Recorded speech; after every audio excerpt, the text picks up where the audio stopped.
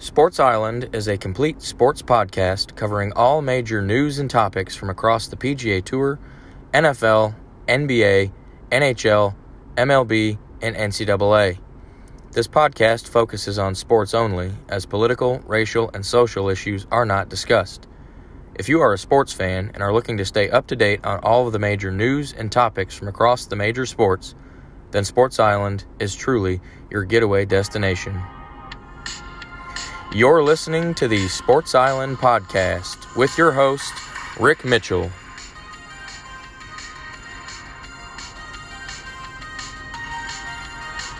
And now, the Sports Island Podcast. Hey everybody, and welcome back to another episode of the podcast. This is version 95 of the show, and it is another loaded episode for you. We have a ton to get into. Incredible weekend in football, both in the National Football League and in college football. This past weekend was the best weekend of the college football season that we've seen. Just a couple of incredible games. We'll go over those. Major League Baseball has moved on to the Championship League Series, so we'll recap how the Division League Series went. Take a look at the preview for the Championship League Series. National Hockey League has started their season, so we'll take a look at how the standings currently sit a week into the season, and of course plenty of news and updates from around the island as well. But we are going to start off on the PGA Tour. This past weekend's tournament was the Zozo Championship. That was at the Accordia Golf Narashino Country Club, which was in Shiba, Japan. It was a par 70, distance 7,079 yards. All right, fairly short course. Course has been around since 1965, but it's only hosted the PGA Tour since 2019. So this was the fourth Zozo Championship held at this course. The layout itself, it's what they call a parkland layout, very green, a lot of trees. If you saw it on the broadcast, there were trees on every hole, lined the fairways, behind the tee box. It was very, very beautiful course, very green. The course itself is just east of Tokyo, so not too far from the Tokyo skyline. I mentioned that it was just over 7,000 yards, not a very long course by PGA Tour standards, but we did have a 40-yard increase from last year's tournament. The field we saw in this thing was pretty solid. We had three of the top 11 ranked golfers in the world were out there. Xander Schauffele, Colin Morikawa, Viktor Hovland. Of course, you remember Xander Schauffele won the gold medal here in Tokyo about a year and a couple months ago. So he certainly is familiar with golf in Tokyo. And then, of course, Hideki Matsuyama, the native of Japan, he was out there. And we had a lot of President's Cup flair for this thing. A ton of international team members were out there, and several Team USA members out there. Good field. 78 players we had out there. There were no cuts, so all 78 players that started finished. We did not have any withdrawals either, so all 78 players that started finished. This thing was interesting to watch on TV because of the vast time difference between the United States and Japan. This tournament actually got started on the broadcast late on Wednesday night this past week and ran Wednesday into Thursday, late Thursday into Friday, late Friday into Saturday, and late Saturday into early Sunday morning. So they teed off around 9:30 p.m. Central Time here and finished their rounds about 2 a.m. Central Time, something like that. The first couple rounds were a little longer, but yeah, it was pretty cool. I did watch some late night golf. It was cool watching golf live, at 10:30 at night.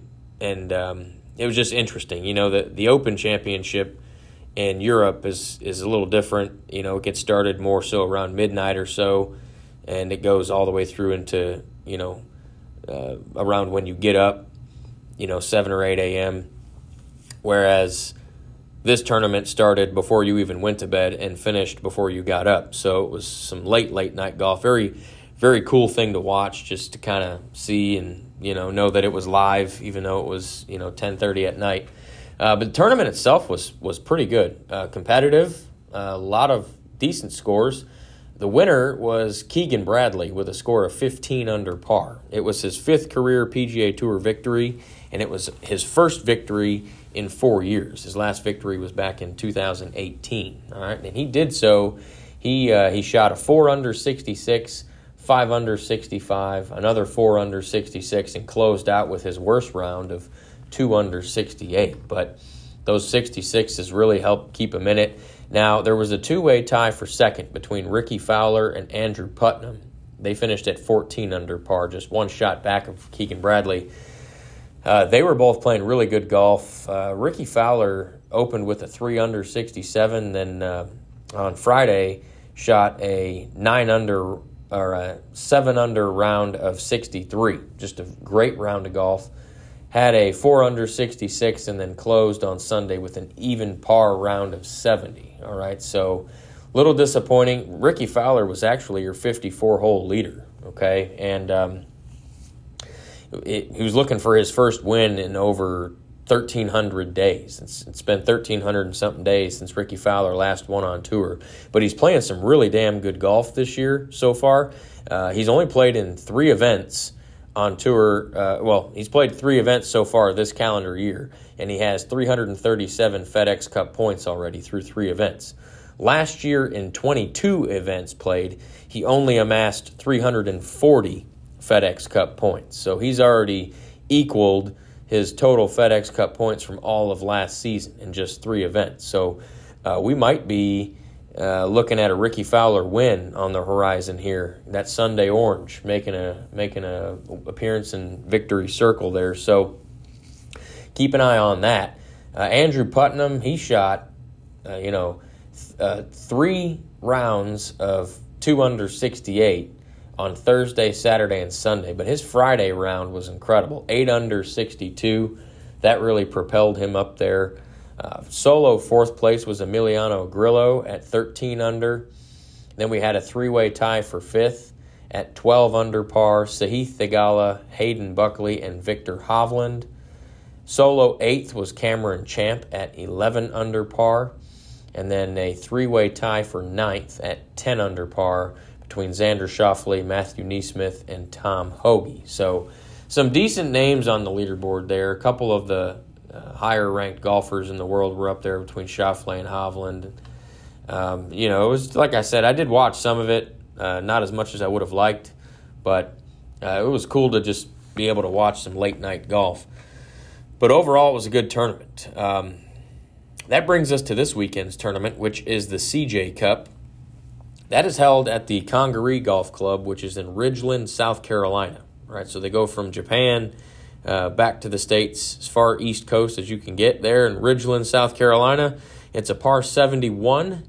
Distance is 7,655 yards. Very long course, all right? It's about 600 yards longer than the course they just played in Japan. And yes, there are several guys that played in Japan that are playing again this weekend.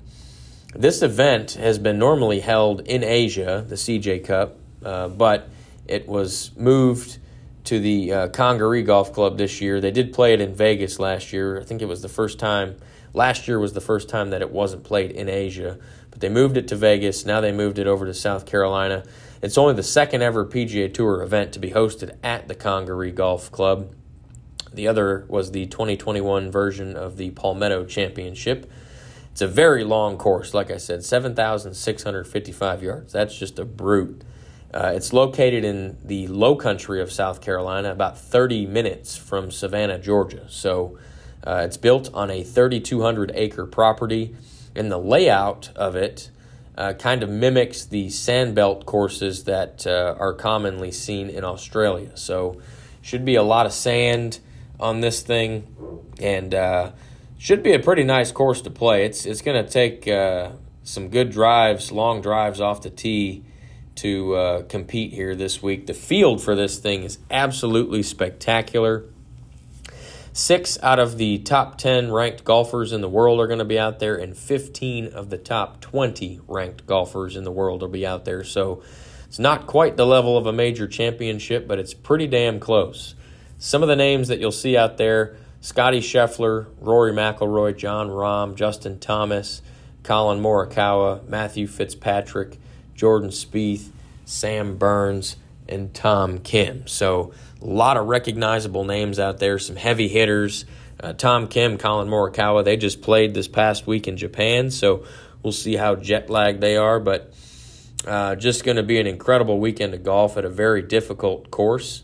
Super long course with a par 71, so we'll see what the winning score is. I don't think it's going to be 20 under par. It might be a little higher, like maybe 13, 14 under. But it wouldn't surprise me, honestly, with the number of good players. I wouldn't be shocked if it was at 20 under par.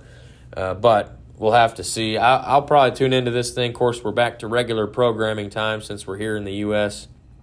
this week. So I'll probably tune into that over the weekend. Again, it's hard to compete with playoff baseball and football, going on. But I will try and catch as much of this as possible, and we will talk about how it went down on the next episode. But we'll move over to the National Football League and do a standings update. We are through 6 weeks of the NFL season. Lots of football to be played, but just a crazy week in the NFL. A lot of upsets in this thing this week, but we started on Thursday Night Football. Now, this has become a running joke. After the Broncos-Colts Thursday night game in Week 5, where there were no touchdowns scored, it was only field goals. Even in overtime, field goals what won it. We didn't think we could get any worse than that, and I would argue that this past Thursday night's game was almost as bad or worse. We did have a touchdown scored. However, it was still an absolute poop show of a game between the Chicago Bears and Washington Commanders. Now, we knew this was going to happen as soon as we saw it on the schedule. But after last week's Colts-Broncos game, the bar was not set real high, and then you look at the matchup, Chicago-Washington. The good news is it didn't disappoint because we all got what we expected this game to be, and that was not great. Now, I've never seen two teams more allergic to scoring points than these two teams in this Thursday night game that we saw. I mean, it was 3-0 at halftime. Each team scored a touchdown in the second half. The only saving grace for this game is that there was some drama at the buzzer, so to speak. The Bears had the final play of the game as the clock ran out. They snapped the ball. Justin Fields threw it to Darnell Mooney. He jumped up and caught it. And when he had the ball, it was at the goal line. But he got hit, pushed him back about a yard or so, kind of bobbled the ball. And when he came back down with the ball, he was shy of the goal line and out of bounds. So that's how the Bears lost that game. The Commanders won 12-7. Again, just an horribly ugly game. But with this win, Carson Wentz moved to 7-0 all-time in Thursday games, which is absolutely absurd considering he only had 99 yards passing. Carson Wentz did. I mean, that's I'm telling you, this game was, if you didn't see it, boy, you missed out. Now, in that game, Carson Wentz did fracture his right ring finger, which is his throwing hand. So that's going to keep him out 4 to 6 weeks, and he may end up on IR. So very similarly to Dak Prescott, he may end up having to have surgery. We'll see on that, but that's going to be a problem for Washington. I think their backup quarterback is still Taylor Heineke.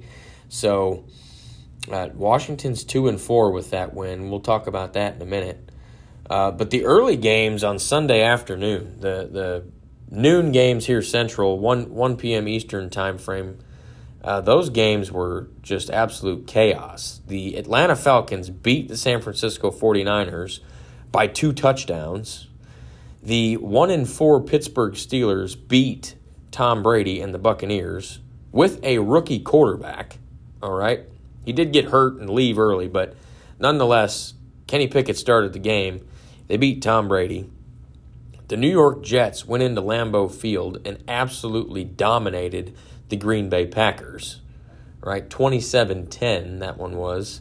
The Jets were in control of that thing from the opening kickoff too. It wasn't like Green Bay ever really had a chance in this thing. And then the New York Giants, they forced 2 fumbles in the last 2 minutes to squeeze out a 24-20 victory over the Baltimore Ravens. Okay, so just an absolute bloodbath there in the NFL this past week. Some great football to watch. A lot of those games came down to the end, all right? But just another exciting week. I mean, this is – and I didn't even mention the Kansas City Chiefs hosted the Buffalo Bills in that late afternoon time frame, and that game surely did not disappoint. You know, it was 24-20. Buffalo ended up winning that game in Kansas City. Huge win for them, but that game, Mahomes and Allen went back and forth, and it looked like Kansas City was going to come down and win the game, but then Buffalo made the interception late to seal it, and just an incredible game. Those two teams will meet again. My guess is it'll probably be the AFC Championship game, but if it's before that, anything before that would be just a disappointment, because those are the two best teams in the AFC. They both deserve to be in that AFC title game if we're judging based on what we've seen through 6 weeks. But the standings update, starting off in that AFC, the AFC East, I mentioned the Buffalo Bills, they're 5-1. Just look really good. Josh Allen, certainly the front runner for league MVP this year. The New York Jets are 4-2, all right? They have played some damn good football lately. They've won 3 games in a row. Breece Hall, rookie running back, has been nothing short of sensational. And I think he's probably leading for Offensive Rookie of the Year honors at the moment. Watch out, because that defense can play. They dominated the Packers, that defense did, blocked a couple of punts. It was, man, that Jets team is going in the right direction. The Miami Dolphins are 3-3. They started out 3-0. They've lost 3 in a row. All right, now they've not had Tua Tagovailoa. Teddy Bridgewater didn't even start this game this past week. He ended up coming in because their third string, Skylar Thompson, who did start, got hurt. So Bridgewater had cleared concussion protocol. He's back. He went back into the game. But Tua is coming back this week for Week 7, so the Dolphins should get back on the right track. But, man, their season kind of got off the rails a little bit there for those 3 weeks while they had some injuries. The New England Patriots, they are 3-3 as well. They've won 2 in a row. Rookie Bailey Zappi has won his first 2 career starts. Now, I'm not saying that Bailey Zappi is better than Mac Jones, but there is a quarterback competition going on there when Mac Jones comes back. All right, Patriots fans probably think, no, Mac Jones is the guy, and he probably is. But nothing you've seen from Bailey Zappi would give you any reason to doubt that he's capable of leading this team, because he's won 2 games in a row. All right, so over in the AFC North, this division, again, I say it every week, just an absolute slugfest. Baltimore Ravens, Cincinnati Bengals. All right, they're both 3-3. Ravens took an ugly loss in New York to the Giants, while the Bengals ended up going down to New Orleans and taking care of business there. Both of those teams are 3-3. Those are clearly the 2 best teams in that division. Cleveland Browns are tied at the bottom with the Pittsburgh Steelers at 2-4. Now, the Browns have lost 3 in a row, and they still have 5 more games without Deshaun Watson. So that's kind of a hang-on-for-dear life moment for Cleveland. The only saving grace for them is that they play in the AFC North, which right now they're 2-4, and they're only 1 game back of the Ravens and the Bengals. Steelers, on the other hand, I don't know how they beat Tampa Bay. Okay, I really don't. But they did. They were at home, so that probably helped. But Pittsburgh, yeah, I would not expect them to make the playoffs. But the second you doubt Mike Tomlin, he'll make the playoffs. AFC South, Tennessee Titans are 3-2. They have the lead. They've won 3 games in a row after starting 0-2. They were on a bye week this week in Week 6, so they did not play. Indianapolis Colts are 3-2-1. All right, they've put a couple wins together. They beat Jacksonville this week. Huge game from Matt Ryan, over 350 yards. Jonathan Taylor did not play, so he should be healthy and ready to go here for Week 7.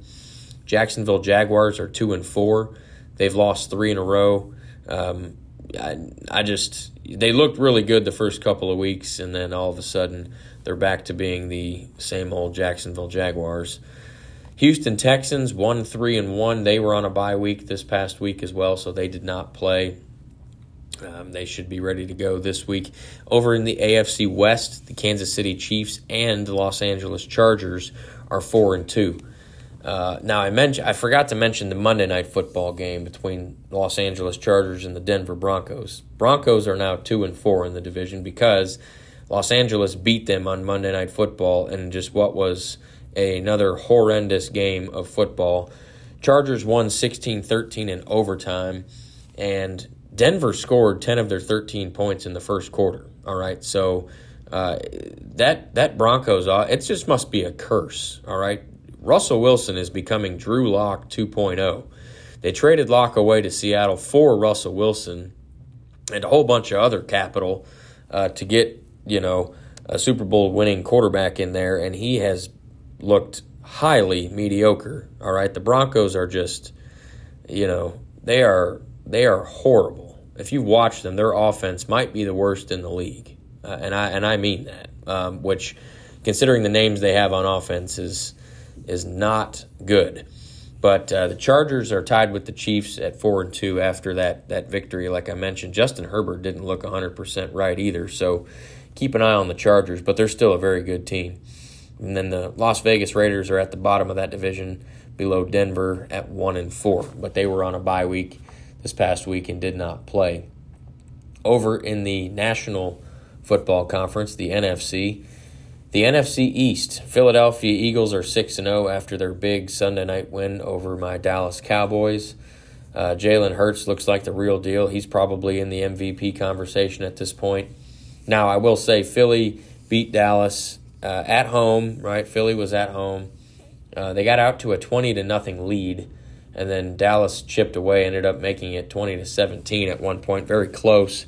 So I don't think Philly is as good as everybody's giving them credit. I think they're a good team, yes, but they also beat, they should have lost a couple of the games that they've played already, and Cowboys had Cooper Rush out there. So not saying the Eagles aren't good. I'm just saying that Philadelphia I think they're getting maybe a little more credit than they deserve. They're 6-0, so they do deserve a lot of credit, but they're talking about Philly, winning the damn Super Bowl. Let's pump the brakes on that. Let's wait for Dallas to get healthy and see who the best team in that division is at the end of the year. The Giants, though, are second at 5-1. Impressive victory over the Ravens this week. They've won 3 games in a row. Brian Daboll has got to be the favorite for Coach of the Year at this point, or at least one of them. He's turned that Giants team around. They only won 4 games last year. This year they've won 5 out of their first 6. Their only loss is to the Dallas Cowboys, who are 4-2. Dak Prescott should be back here in Week 7 against the Lions. Hope that's the case. I've seen enough of Cooper Rush. Ready for Dak Prescott to be back. So just an ugly loss on Sunday night, but they'll regroup, and the next 2 games for Dallas are against Detroit and Chicago. So if there were any 2 teams to get right against, it certainly is those 2. And then last in the NFC East, the Washington Commanders at 2-4. They just lost Carson Wentz for 4 to 6 weeks. I would fully expect Washington to be camped out in that 4th spot for the remainder of the season. NFC North, Minnesota Vikings are 5-1. They have won 4 games in a row, looking really good. Dalvin Cook looks like he's at least relatively healthy. Justin Jefferson is doing Justin Jefferson things, and the Vikings are a very good team. Green Bay Packers are 3-3. They are not a very good team. They lost Randall Cobb to an ankle injury, unknown how long, multiple weeks for him before he comes back. Not that really matters because Aaron Rodgers doesn't have time to throw. His offensive line is a sieve, and the Packers are an absolute shell right now. Chicago Bears are 2-4. If you watch them play on Thursday, I don't know how the hell they have 2 wins, but they do. And then the Detroit Lions, they were the final team on a bye week this past week, so they're still at 1-4. NFC South, 2-way tie up top between Tampa Bay and Atlanta. You knew Tampa Bay was going to be up there, but Atlanta winning 3 games this year, that's very impressive for them. Especially with how they started. They beat San Francisco pretty good this past week.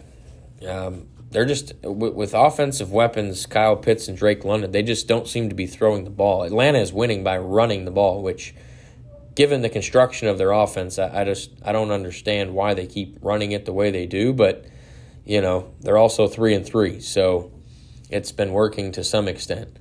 Tampa Bay had an ugly loss to Pittsburgh. That's probably going to hurt them when it comes time for seeding purposes, late in the season. They're going to look back at that Pittsburgh game and want that one back.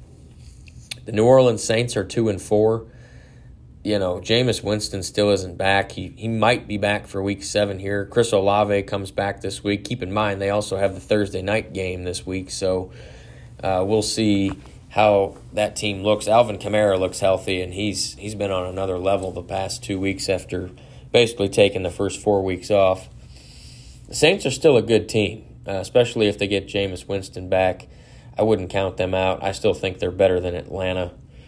Carolina Panthers 1-5. My goodness, they fired a coach. They just traded a player who got in the interim coach's face. More on that in a little bit. Their starting quarterback's hurt. They're just an absolute mess, and they are the leader in the clubhouse for the number 1 overall pick next year. And then the NFC West, San Francisco 49ers and the Los Angeles Rams and the Seattle Seahawks are all 3-3, okay? 49ers lost a bad one to Atlanta. Again, they're going to want that back come the end of the season. The Rams did not look great, but they did win this past week. Again, wasn't pretty, but they got it done. And, Cam Akers, that situation, they're talking about trading him, and he's just disgruntled, and who knows, but the Rams are not the Rams that we saw win the Super Bowl last year. All right, they might be 3-3, but they are not that good. Seattle Seahawks been probably one of the more surprising teams this season. Geno Smith certainly have been very surprising. Kenneth Walker now with lead running back duties has looked really good in back-to-back weeks. So I'm not saying Seattle's going to make the playoffs because their defense is very porous, but Seattle's in that division, who knows? Because the Arizona Cardinals, they're last at 2-4, and they took a big hit. They lost starting offensive lineman Justin Pugh to a torn ACL, so he's out for the year. They also lost wide receiver Marquise Brown. He had a non-surgical foot fracture, right? So does not need surgery, but his foot is fractured, so he's going to be probably placed on injured reserve, which means a minimum of 4 weeks. I'm sure he'll probably be gone closer to 6 weeks. But you lose him, that's a big part of your offense. Kyler Murray has not looked good at all after signing that contract. So the Cardinals, the eye test tells you the Cardinals have been the worst team so far in that division this year, and their record indicates that. But I don't know who's going to win that. That division is wide open at this point, especially we thought Los Angeles would win it, but the way they've played, I could see any one of those 4 teams winning that division. But that's where the standings sit. We'll have more NFL news and around the island, but it's just been a crazy 6 weeks of football, and, some more craziness is on the horizon here in Week 7. We got some decent games. Thursday night football this week, New Orleans and Arizona. On paper, that looks good, but the Packers, we'll see what they can do against the Commanders to get back on track. The Jets go to Denver. That's a huge game for Denver. If they lose that one, their season might just be finished. Kansas City plays San Francisco. That's going to be a good game this week. And Monday Night Football is not as exciting as it should be, but there's some decent games on this weekend, But we'll definitely check back in next week and see how Week 7 unfolded. But we'll move on to college football and recap just an incredible Week 7 of the college football season. By far the best week we've seen this season in college football. We had 3 amazing games. The theme for this week was the top 10 teams falling. We had 4 teams ranked inside the top 10 lose this past week, while 2 other teams inside the top 25 who were undefeated at the time lose as well. So we had 6 top 25 teams lose Again, 4 of which inside the top 10. I mentioned those amazing games. The best one was Alabama and Tennessee. This game was in Knoxville, Tennessee. College Game Day was there. This is probably going to stand as the best game of the year, and we're about halfway through the college football season. It was back and forth game. Alabama got down big in this one. Looked like they were going to get boat raced. They fought back multiple times to tie it, eventually took the lead on a defensive touchdown. Then Tennessee answered that one, tied the game. Alabama got the ball, took it down the field, and ended up having to try for a game-winning 50-yard field goal, maybe 51 yards, with 15 seconds left. All right, well, they missed the field goal, so that gave Tennessee the ball where they missed it. Tennessee was able to throw one pass that got them down to the Alabama 28-yard line. Just total busted coverage. It was like a 30-yard pass. Called a timeout. Tennessee ended up kicking a field goal as time expired to get the 52-49 victory. All right, 52-49. All right, they had 15 seconds. They drove the ball down on one pass, kicked a field goal, and won it. It was absolutely incredible. Those 52 points that Alabama gave up, which was the most points they've given up since 1907. All right, Tennessee is absolutely for real. Wide receiver Jalen Hyatt was an absolute monster for the Volunteers. He had 6 catches, 207 yards, and 5 touchdowns. 5 touchdowns on 6 catches, right, for over 200 yards. Just an insane game. When Alabama loses, America wins, all right? So that was just a spectacular game to watch. Fans stormed the field, ripped down the goalposts. It was just unbelievable. Incredible scene there in Knoxville. Then the midday game at the same time as the Alabama-Tennessee game was TCU and Oklahoma State. This game was in Fort Worth. All right, TCU tied the game with 30 seconds left. They tied the game at 30 with about 2 minutes left. I beg your pardon. Game went into overtime. In the overtime, the teams traded touchdowns in the first overtime, so that made it 37-37. Right, forced a second overtime. In the second overtime, Oklahoma State started with the ball. They ended up settling for a field goal to make it 40-37. And then on TCU's possession, they were able to punch it in for a touchdown to take the victory. Just an amazing game. TCU, again, they have been an absolute wagon lately, and just a remarkable game. That game ended just a few minutes after the Alabama-Tennessee game, or maybe it ended a few minutes before. It was one or the other. They ended a few minutes apart, so I was watching both of them. I was flipping back and forth. Just amazing watching both of those games at the same time. Then the nightcap was USC and Utah. This game was absolutely bonkers. Another back-and-forth game. Utah scored a touchdown with 48 seconds left to make it 42-41 USC. Instead of kicking the extra point to tie it, they went for 2 and got it. All right. Utah quarterback Cam Rising kept it, ran it in, and was able to give the Utes a 1-point lead at the time, right? USC tried to move the ball down the field, wasn't able to do it, so Utah gets out of there at home with a 43-42 victory. Now, Utah was wearing some pretty cool custom helmets that featured the faces of slain teammates Aaron Lowe and Ty Jordan, both of which are from Mesquite, Texas. They both died of gunshot wounds about 1 year apart the last several seasons. So they honored them in that way. And just, again, incredible game. That was the nightcap on just a insane week of college football. Because of all those top 25 teams losing, just a crazy shakeup to the top 25 poll. So we'll go ahead and take a look at the current AP top 25 poll. The number 1 team in the country is the Georgia Bulldogs. They're 7-0. They are off this week, but have a date with the Florida Gators next weekend. Number 2 is Ohio State. They're 6-0. They're at home against Iowa this week. Number 3 team in the country is Tennessee. All right, they moved up to number 3. Them and Alabama just flip-flop spots. All right, after that win, Tennessee, again, they're very legitimate. They have an easy game this week against Tennessee Martin. Number 4, Michigan Wolverines. They are at home against Michigan State. That should be a fairly easy victory for them, although anything goes in that game. Number 5, Clemson. All right, they are 7-0. They are hosting a ranked Syracuse team. All right, we'll get into the ranked matchups in just a second, but Syracuse is their opponent this week.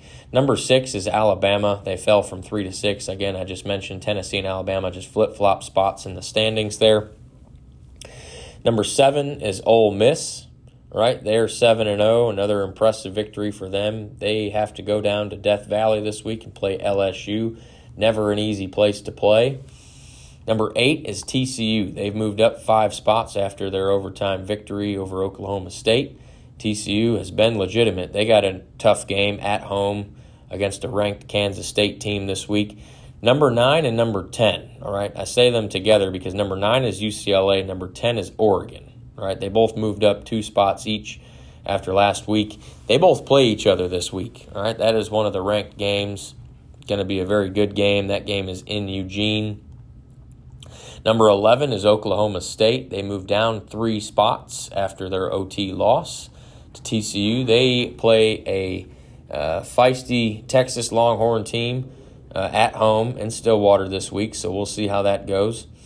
Number 12 is USC. They're down 5 spots after their loss on the road in Utah. Number 13 is Wake Forest.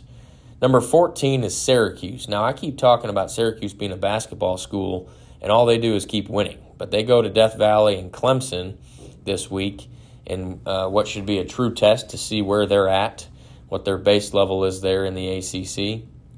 Number 15 is Utah. They moved up 5 spots after beating USC. They are on the road in Pullman this week at Washington State. Number 16 is Penn State. They're 5-1. They moved down 6 spots, which is quite a bit, but they were number 10 last week.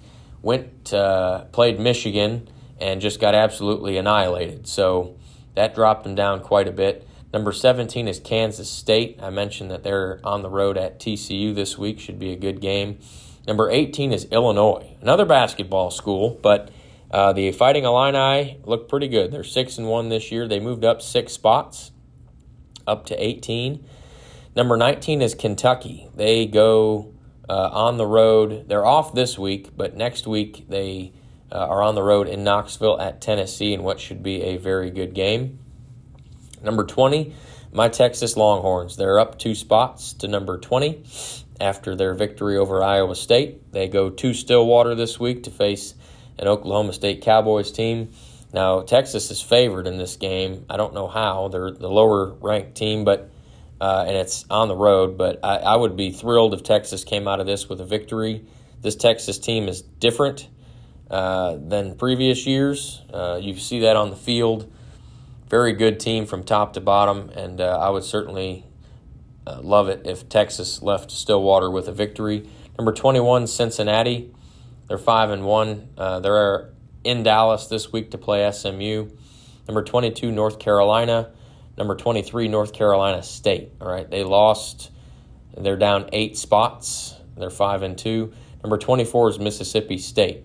All right, they are down 8 spots as well after their loss. And they travel to Tuscaloosa this week to play Bama. Never an easy one there. And the number 25 is the Tulane Green Wave out of the American Athletic Conference. They are 6-1. All right. The teams that just missed out on the top 25 in the others receiving votes category, you have Purdue, LSU, Central Florida, who put up 70 points this past week, South Carolina, Kansas, Oregon State. All right. So the ranked matchups, there are 5 ranked matchups again this week. Should be another fantastic week of college football. The first one, Clemson, number 5, plays number 14, Syracuse. I don't believe Syracuse is a 6-0 team, or at least as good as their record indicates. This will be a true test, so that's ranked matchup number 1. Second ranked matchup is Alabama and Mississippi State. That game's in Tuscaloosa. I'm sure Alabama's pissed off after losing I would not be surprised if Alabama won by 3+ touchdowns in that one. Third-ranked game is TCU and Kansas State. All right, that's in Fort Worth. I'm going to give the edge to TCU just based on the way they've been playing and the fact they're at home. So that'll be a good game. The fourth-ranked game is UCLA and Oregon. That one is going to be a really, really good game. That features two teams inside the top 10. So on paper, that's probably the best ranked matchup we have this week. I'm going to say Oregon wins that one. They're at home. Autzen Stadium's a tough place to play. And then the last ranked game this week is Oklahoma State and Texas. Okay, so I mentioned that a bit ago. Texas is going to go on the road, try and get that W in Stillwater. It's a tough place to play, T-Boone Pickens Stadium. So I'm certainly rooting for my Horns to come out on top. But it's going to be hard to repeat the performance last week with college football with the excitement level, but that's what makes college football so great, is that every week is a new week, new excitement, new drama, and we will check back in next week to see just how crazy this past weekend was. But we'll move over to Major League Baseball and do an update here in the playoffs. We have officially finished the American and National League Division Series, and we'll recap how those games went down. In the American League, we saw a matchup between the Houston Astros and the Seattle Mariners. This was, we talked last episode. The first game had already been played. The Astros were up 1-0. They won Game 2 as well. Game 3 between these teams was an absolute marathon. It was in Seattle. It was a must-win for the Mariners, right? It was a best of 5. The ALDS, NLDS are best of 5, so first to 3 wins in the series moves on. Houston was up 2-0. Game 3, it was scoreless and scoreless and scoreless some more. It went into the 18th inning, tied at 0.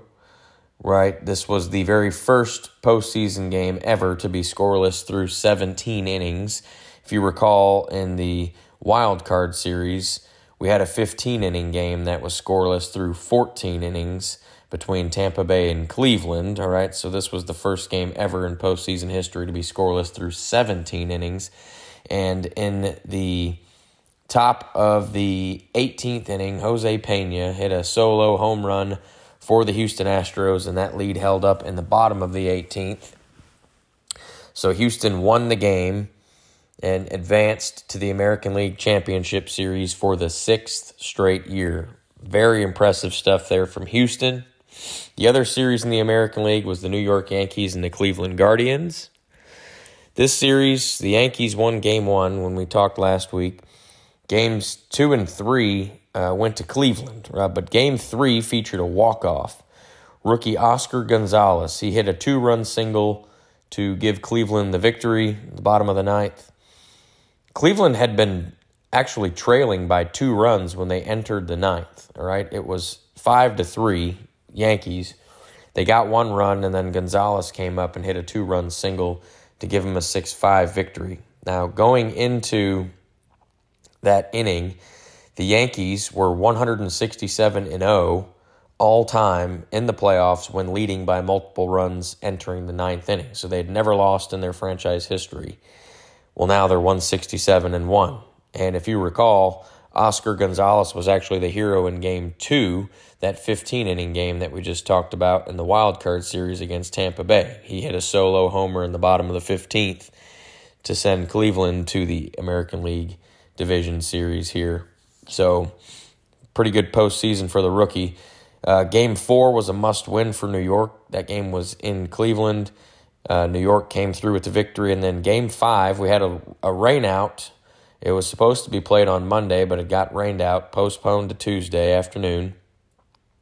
And that game was in New York, and it was all Yankees. Giancarlo Stanton had a 3-run homer in the first, and that's all they needed. Yankees won the game 5-1 to move on to the American League Championship Series. Over in the National League, we had a series that featured the Philadelphia Phillies and the Atlanta Braves, the defending World Series champion Atlanta Braves. And Philly took care of business. All Philly in this one. It was 3-1 was how they won it. Got rid of the Braves in 4 games. They really got the bats going in games 3 and 4. And in game 4, which was the series clinching win, Phillies catcher JT Realmuto, he hit an inside-the-park home run, and he became the first catcher in Major League Baseball history to hit an inside-the-park home run in the postseason. Going into that game, there had been 1,727 total Major League Baseball postseason games in history, and not one catcher had an inside-the-park home run until JT Realmuto. So Phillies just dominated games 3 and 4. They won game 1. Braves won game 2. And then games 3 and 4 in Philly, it was all Philly. All right, so the Phillies ousted the Braves, knocking out the defending World Series champion.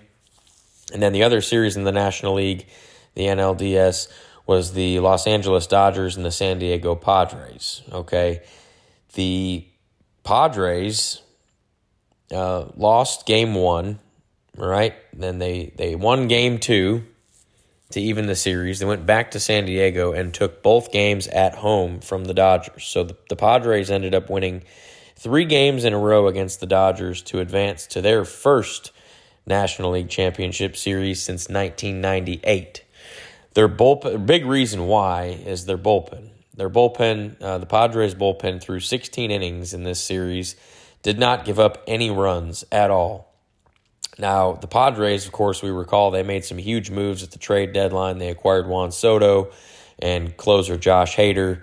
Big part of the reason that bullpen was so successful this series was Josh Hader, and obviously they made those moves for this series specifically to get them over the hump past the Dodgers. So that sets up the championship series, American League Championship Series and National League Championship Series. We'll preview the ALCS. Houston Astros are the top overall seed in the American League. The New York Yankees are the number 2 seed, all right, in the American League. They will face off against each other.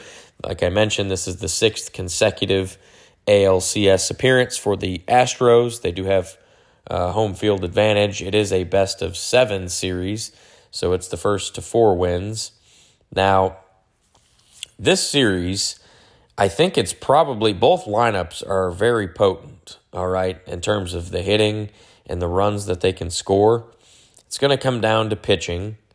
The Yankees have a pretty good rotation, obviously Garrett Cole, Luis Severino, Nestor Cortez, and they have a pretty good bullpen, too, on the back end. And,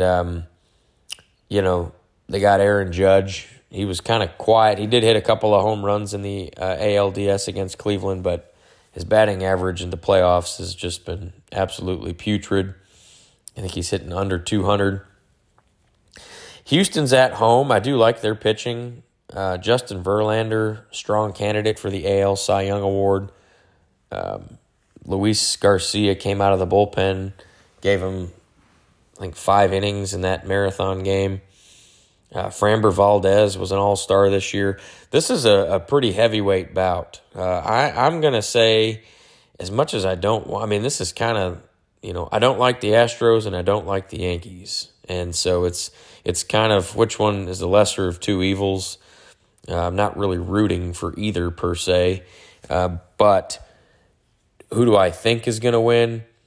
Just based on how they've played so far this postseason, I like the Astros to win this series. I think it might go 7 games, all right? And I think home field advantage is going to come into play.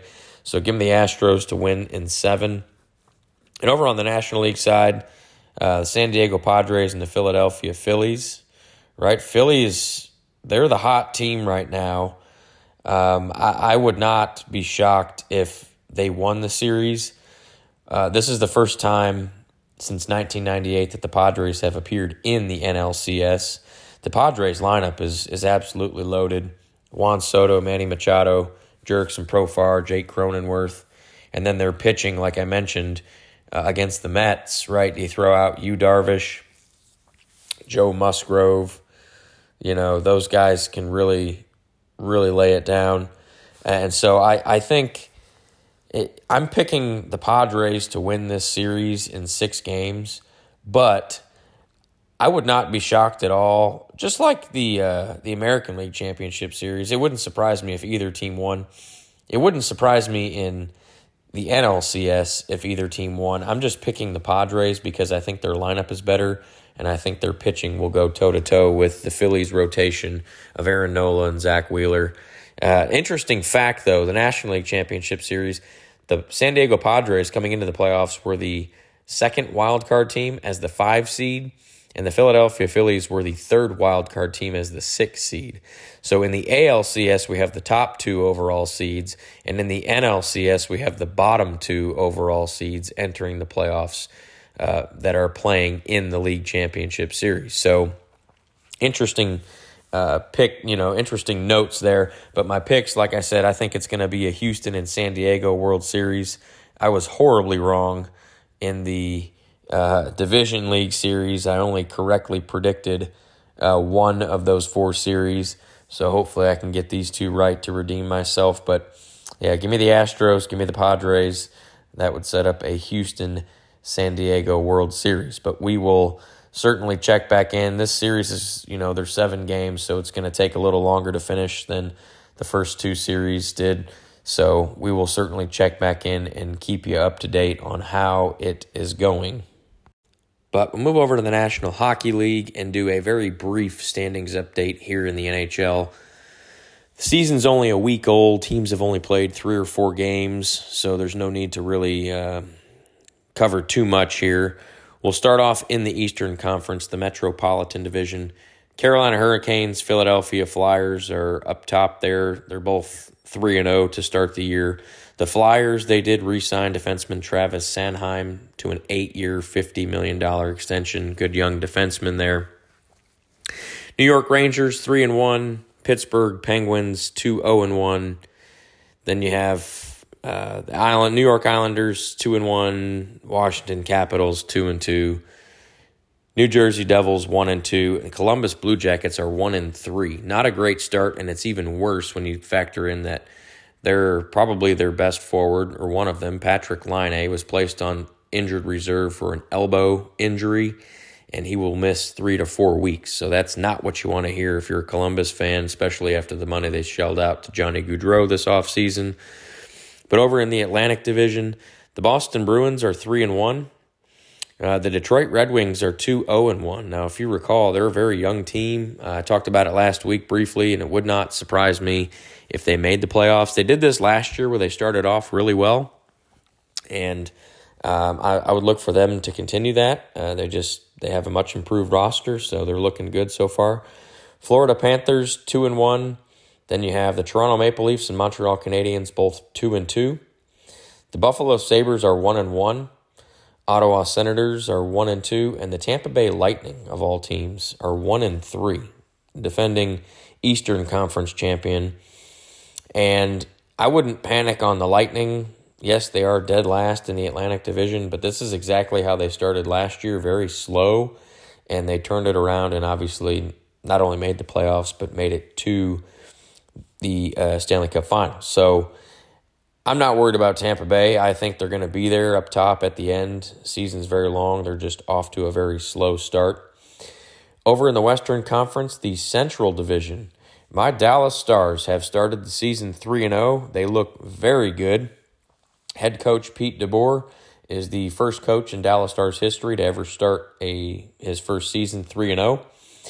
Goal scoring was a problem for the Dallas Stars last year, a big problem. All right, and this year it has not been. Their first 3 games, they've won 4-1, 5-1, and 4-1. So, very impressive stuff there from Dallas. They're plus 10 through 3 games, goal differential, and they're getting great goaltending from Jake Ottinger. If they can continue this, I like the Dallas Stars' chances to compete in the West if this is how they're going to play, regularly, or at least consistently. Colorado Avalanche, 2-1. Nashville Predators, 2-2. St. Louis Blues, they've only played 1 game. They won it. Winnipeg Jets are 1-1. Chicago Blackhawks and Arizona Coyotes both 1-2, and then the Minnesota Wild are 0-3. Just brutal so far.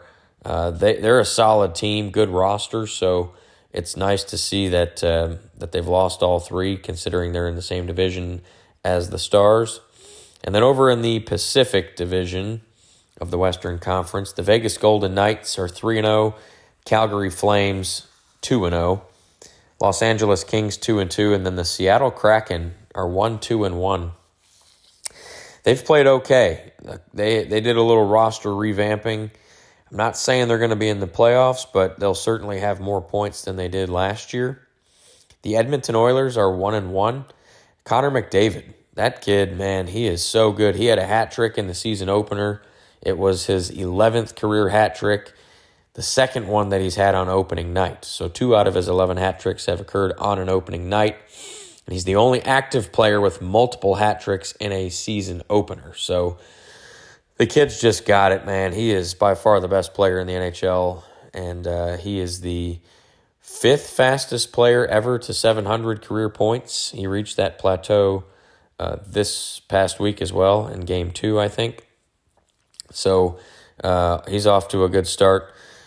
Anaheim Ducks are 1-3, finally got their first win.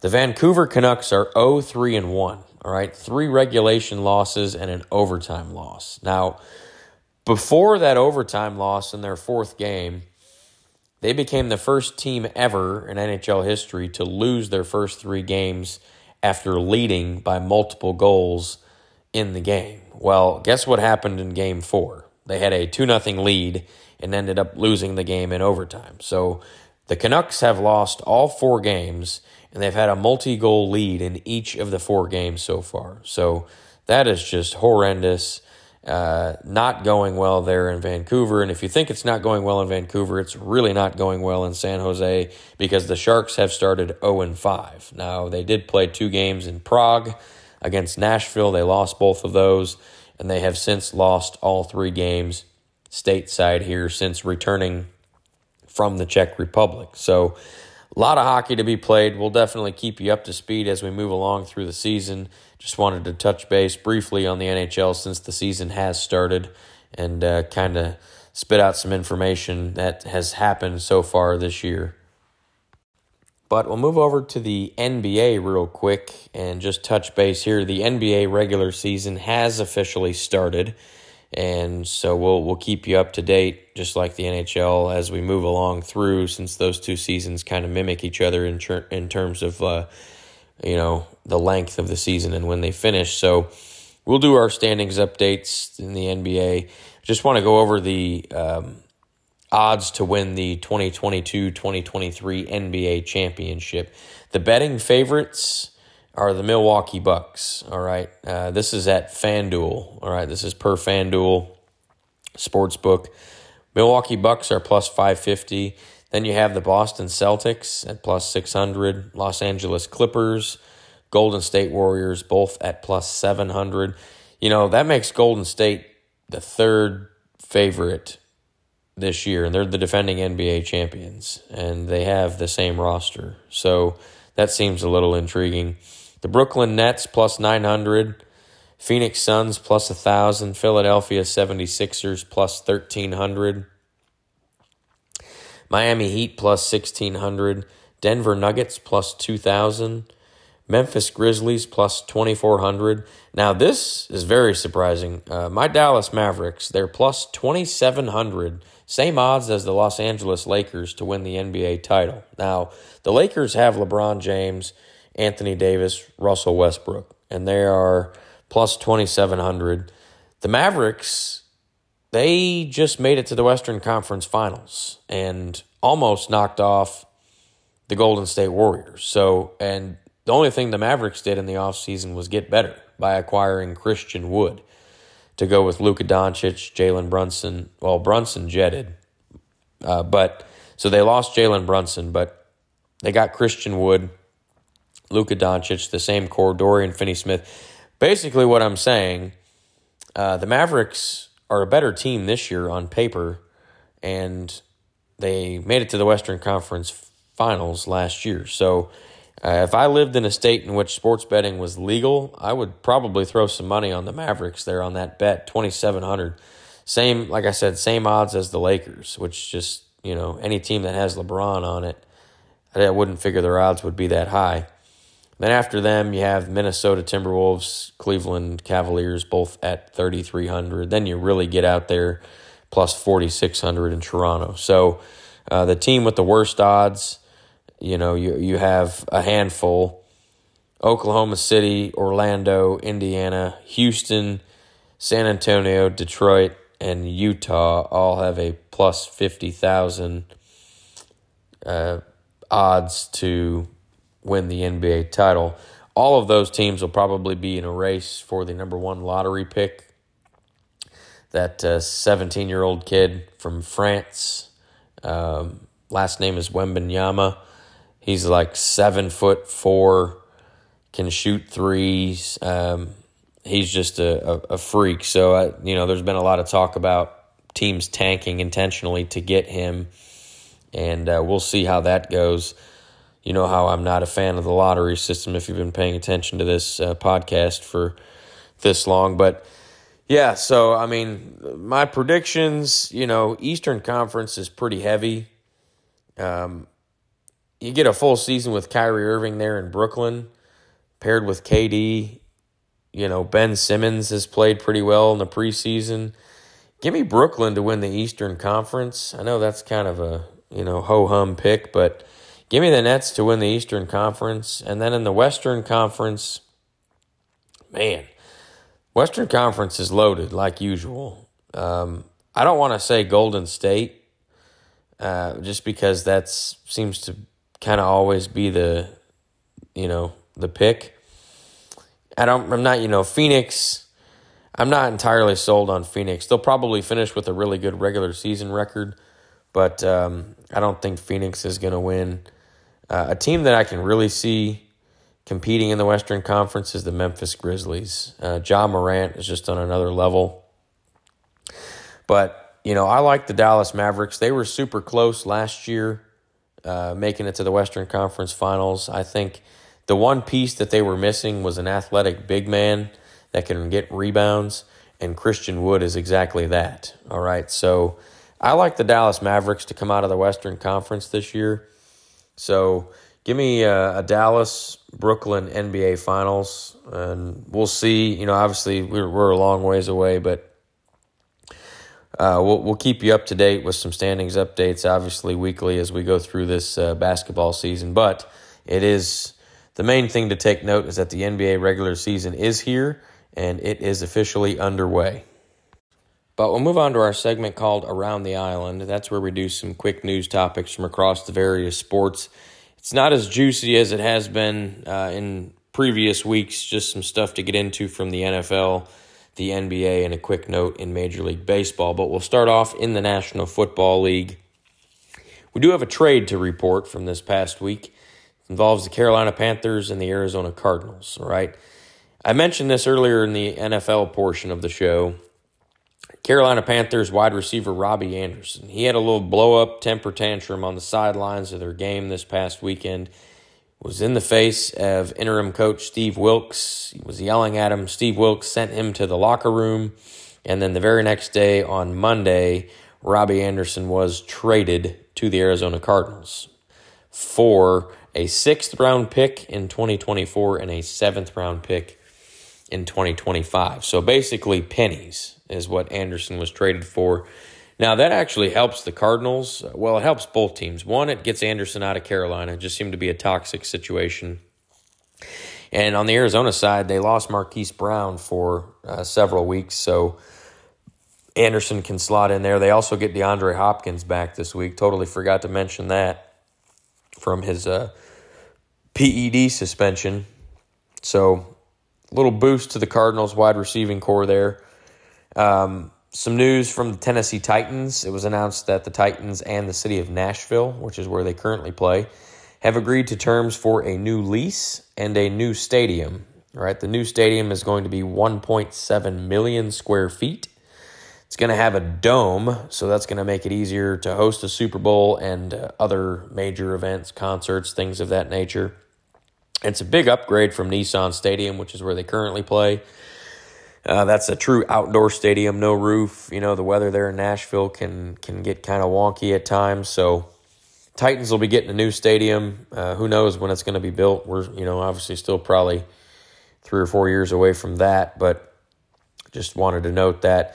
We did have one random free agent signing this past week. The Baltimore Ravens, they agreed to a contract with veteran wide receiver Deshaun Jackson. The length of the contract wasn't reported at the time that I read the article. I do not believe it's probably any longer than 1 year or the rest of this year. So this is going to be Deshaun Jackson's 15th year in the NFL. Would not expect too much from him. He still has some decent speed. He kind of showed that last year on the, where was he at last year? The Rams. He switched teams. I think he started on the Rams. Been a journeyman, after he left Philadelphia. By the time he's up to speed with the offense and in football shape, the season's, we're talking 2 or 3 weeks at least. So, the season's going to be halfway done at that point. I wouldn't expect much from Jackson. Of course, Mark Andrews is still the top target in that offense. Then you have Rashad Bateman and Devin Duvernay has really bust onto the scene.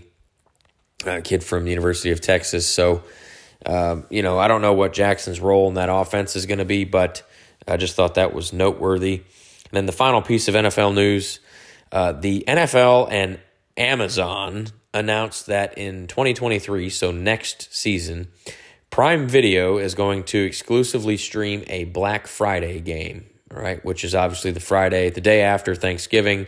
It's going to be the first ever NFL football game on Black Friday, and it will take place November 24th, 2023. Kickoff is going to be around 3 p.m., probably 3:30, one of those deals. And obviously the teams are to be determined, probably will be announced at the schedule release, at the start of this offseason after we conclude. But I just thought that was interesting. Amazon, they've taken over Thursday Night Football, and they will be doing a Black Friday special game next season.